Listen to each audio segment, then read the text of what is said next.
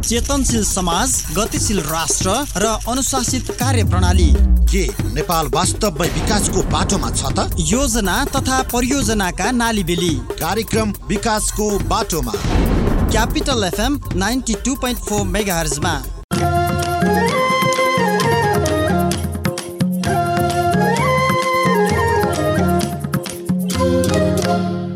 नमस्कार।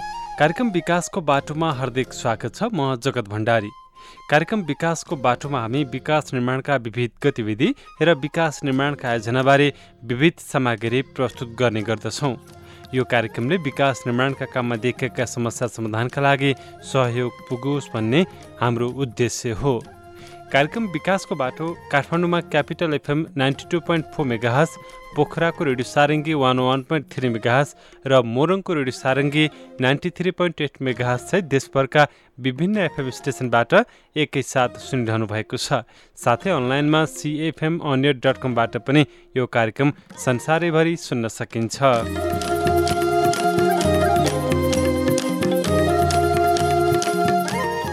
आजको कार्यक्रमको पहिलो खण्डमा हामी सरकारले हालै सार्वजनिक गरेको आगामी आर्थिक वर्षको नीति तथा कार्यक्रममा समेटिएका विकास निर्माणका आयोजनाबारे जानकारी प्रस्तुत गर्नेछौँ भने दोस्रो खण्डमा अन्य आयोजनाबारे छलफल गर्नेछौँ। कृपया कार्यक्रमको समयावधिभर सुनेर साथ दिनुहोला। कार्यक्रमको सुरुमा लागौँ सरकारले हालै सार्वजनिक गरेको आगामी आर्थिक वर्षको नीति तथा कार्यक्रममा समेटिएका विकास निर्माणका आयोजनाबारे जानकारी साथीहरू डाकमान राई र पूजनी श्रेष्ठबाट। सरकारले आगामी आर्थिक वर्षलाई इतिहासकै तीव्र विकासको वर्ष बनाउने दावी गर्दै नीति तथा कार्यक्रम ल्याएको छ। शुक्रबार राष्ट्रपति विद्यादेवी भण्डारीले संघीय संसदमा नीति तथा कार्यक्रम प्रस्तुत गरेकी हुन्। नीति तथा कार्यक्रममा यस अघि नै घोषणा भएर कार्यान्वयनको पर्खाइमा बसेका र काम भइरहेका आयोजनालाई जोड दिइएको छ। ऊर्जा, यातायात, सिँचाइ, भौतिक पूर्वाधार, शहरी विकास लगायतका क्षेत्रका पुरानै विकासे आयोजनाहरूको कार्यान्वयन प्रभावकारी बनाउने प्रतिबद्धता नीति तथा कार्यक्रमले गरेको छ। जलविद्युत आयोजना, सूचना प्रविधि, खेलकुद लगायतका क्षेत्रमा पुरानै योजनाको वर्चस्व देखिन्छ। अधिकांश आयोजनालाई अवधि तोकेर सम्पन्न गर्ने लक्ष्य राखिएको छ। साथै नीति तथा कार्यक्रम मार्फत सरकारले नयाँ विकासे कार्यक्रम पनि घोषणा गरेको छ। यस्ता कार्यक्रमको यकिन संख्या त छैन, तर केही कार्यक्रम महत्वाकांक्षी र दीर्घकालीन महत्त्वपूर्ण छन्, जसको चर्चा यहाँ गरिएको छ।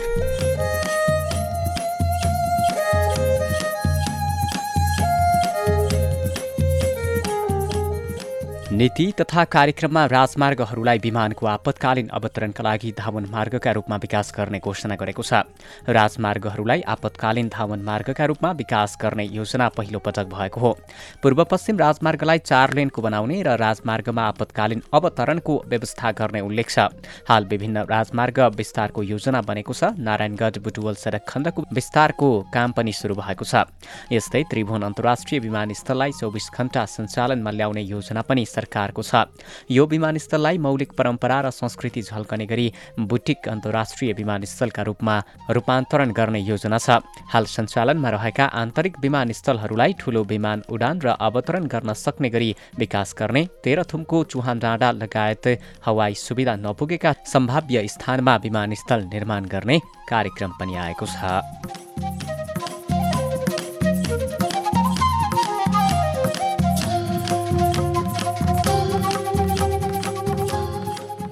सरकारले नीति तथा कार्यक्रम मार्फत नदी डाइभर्सन आयोजनामा जोड दिएको छ। भेरी बबई डाइभर्सन आयोजनाको सुरुङ मार्गको सफल ब्रेक थ्रू पछि सरकारले सुनकोशी मरिन डाइभर्सन आयोजनाको निर्माण कार्य आगामी आर्थिक वर्षमा सुरु गर्ने भएको छ। आगामी आर्थिक वर्षमा माडी दाङ डाइभर्सन आयोजनाको अध्ययन सम्पन्न गरी 2 वर्षभित्र निर्माण सुरु गर्ने बताएको छ। कालीगण्डकी, तिनाउ र तमोर चिसाङ डाइभर्सन आयोजनाको अध्ययन कार्य सम्पन्न गरी सम्भाव्यताका आधारमा निर्माण कार्य सुरु गरिने भएको छ। कन्काई बहुउद्देश्यीय जलाशययुक्त आयोजनाको अध्ययन कार्य सम्पन्न गरी निर्माण गरिने उल्लेख छ। नारायणी लिफ्ट सिँचाइ प्रणालीलाई पुनर्स्थापना र स्तरोन्नति गरी सञ्चालनमा ल्याइनेछ।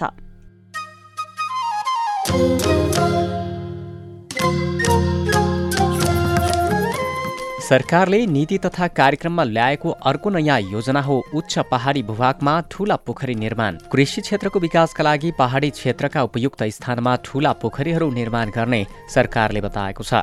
पोखरीको पानी उपयोग गरी उच्च प्रविधिमा आधारित थोपा सिँचाइ प्रणाली सञ्चालन गरिने, तराई क्षेत्र लक्षित ठूला निर्माणाधीन सिक्टा, बबई, रानी जमरा लगायतका सिँचाइ आयोजनाहरू पनि छिट्टै सकाउने नीति लिएको छ।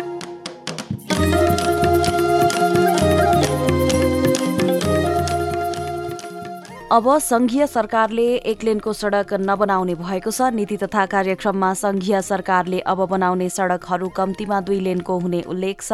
मौजुदा तथा निर्माणाधीन सडकमा सुरुङ प्रविधि प्रयोग गरी दूरी र लागत घटाउने नीति तथा कार्यक्रम बनाइएको छ। 77 जिल्ला सदरमुकामलाई राष्ट्रिय सडक सञ्जालमा आबद्ध गर्न आगामी आर्थिक वर्षभित्र हुम्ला र डोल्पा जिल्ला सदरमुकामसम्म सडक पुर्याउने घोषणा यो वर्ष पनि आएको छ। 4 वर्षभित्र सम्पन्न स्थानीय तहका केन्द्रलाई कालोपत्रे सडकले जोड्ने घोषणा पनि छ। रणनीतिक महत्त्वका सडकहरू र आर्थिक केन्द्र जोड्ने सडकहरूको निर्माण तथा स्तरोन्नति कार्यलाई तीव्रता दिने र पूर्व पश्चिम राजमार्गको विभिन्न खण्डको विस्तार 4 वर्षभित्र गर्ने पनि उल्लेख छ। सडक सुरक्षा पर्खाल सहित रोड फर्निचर्स निर्माण गरी सबै सडकलाई सुरक्षित बनाइएको छ।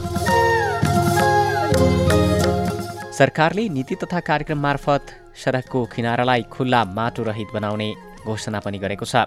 काठमाडौँ उपत्यकाकै सडक पेटीहरूमा माटोको उचित व्यवस्थापन भएको छैन, जसले गर्दा धुलो र हिलोको समस्या व्याप्त छ। अब सरकारी योजना अनुसार काम भए सरकारी सडक किनाराका पेटीमा टाइल बिछ्याउनु पर्नेछ। यस्तै काठमाडौँ उपत्यका छिर्ने सबै नाकामा सवारी सफा गर्न स्वचालित सफाई प्रणाली जडान गर्ने पनि नीति तथा कार्यक्रममा उल्लेख छ। राष्ट्रिय राजमार्ग तथा द्रुत मार्गहरूमा निश्चित दूरीमा विश्राम स्थलको व्यवस्था गर्ने र निजी क्षेत्रसँग मिलेर उपत्यका लगायतका अन्य शहरी क्षेत्रमा वातावरण संरक्षण, हरियाली प्रवर्धन तथा शहरी सौन्दर्य कायम गर्न स्वच्छ शहर अभियान चलाइनेछ।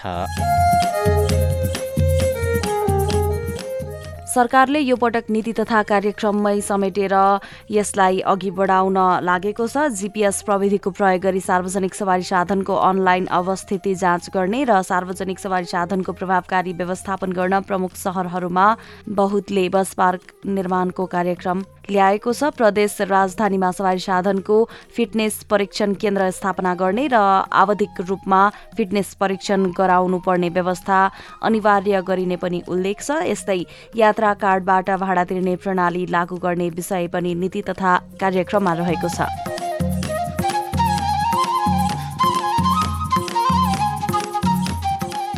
सरकारले काठमाडौँ उपत्यकामा अन्तर्राष्ट्रिय स्तरको राष्ट्रिय खेलकुद परिसर निर्माण गर्ने घोषणा पनि गरेको छ। एकैसाथ सबै खेलकुदका लागि उपयुक्त हुने गरी भौतिक संरचना निर्माण गर्ने नीति तथा कार्यक्रममा उल्लेख छ। निजी क्षेत्रको अग्रसरतामा हुने क्रिकेट लगायतका खेल मैदानहरूको निर्माण कार्यलाई सरकारले प्रोत्साहन गर्ने र क्रिकेट खेलको विकासका लागि क्रिकेट एकाडेमी स्थापना गर्ने योजना पनि आएको छ। सबै प्रदेशमा सुविधा सम्पन्न रङ्गशाला र स्थानीय तहमा दीर्घकालीन महत्त्वका खेल ग्रामको निर्माण, विकास र विस्तार गर्ने कार्यलाई तीव्रता दिने नीति तथा कार्यक्रममा उल्लेख गरिएको छ।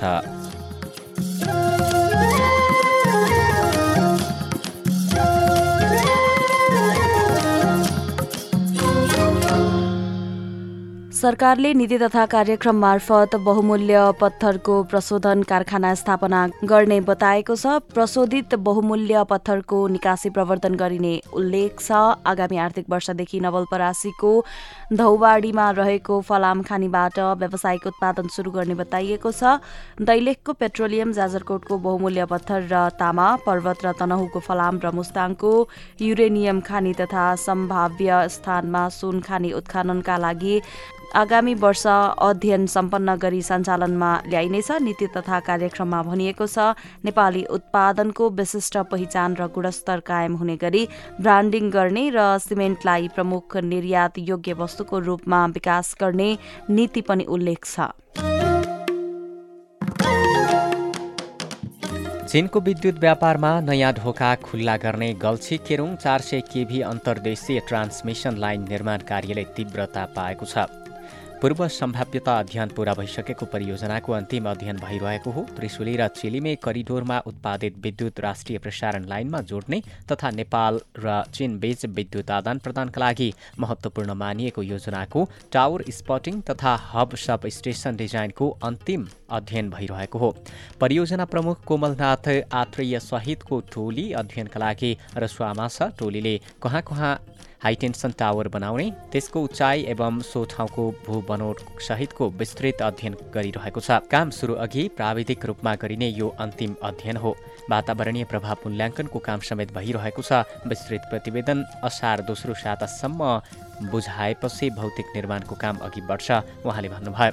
नेपाल चीन अन्तर्देशीय प्रसारण लाइन लाङटाङ राष्ट्रिय निकुञ्ज भएर निर्माण गरिँदैछ। नेपाल चीन रेलमार्ग निकुञ्ज भएर लैजान प्रस्ताव गरिएको छ। हामीले पनि त्यही बाटो प्रयोग गर्न तयारी गरेका हौँ, उहाँले भन्नुभयो। विद्युतीय रेलका लागि 2700 किलोभोल्ट विद्युत आवश्यक पर्ने हुँदा प्रसारण लाइन नजिक पार्दा सजिलो हुने चिनिया सुझाव छ। क्रस बोर्डर ट्रान्समिसन लाइन निर्माणमा सो सल्लाह अनुसरण गरिँदैछ। गल्छीदेखि केरुङसम्म 400 केभी प्रसारण लाइनमा 112वटा हाइटेन्सन टावर निर्माण हुनेछन्। करिब 160 किलोमिटर लामो यो परियोजनाको लागत 10 अर्ब रुपैयाँ हुने अनुमान छ। हालसम्म नेपालको विद्युत प्रसारण लाइन भारतसँग मात्रै जोडिएको छ। अहिले नेपालको लोडसेडिङ अन्त्य हुनुमा भारतबाट आयात हुने विद्युतको भर रहेको छ। चीनसँग प्रसारण लाइन निर्माण सम्झौता भए भारतसँगको एकल निर्भरता अन्त्य हुनेछ। हामीसँग अझै पनि दशैं अघि पोखरा सराङकोट केबलकार सञ्चारणमा आउने, नारायणगढ बुटोल सडकमा वन्यजन्तु मार्ग बनाइँदै लगायतका सामग्री बाँकी नै छन्। अहिलेलाई चाहिँ कार्यक्रममा पालो भएको छ विश्रामको।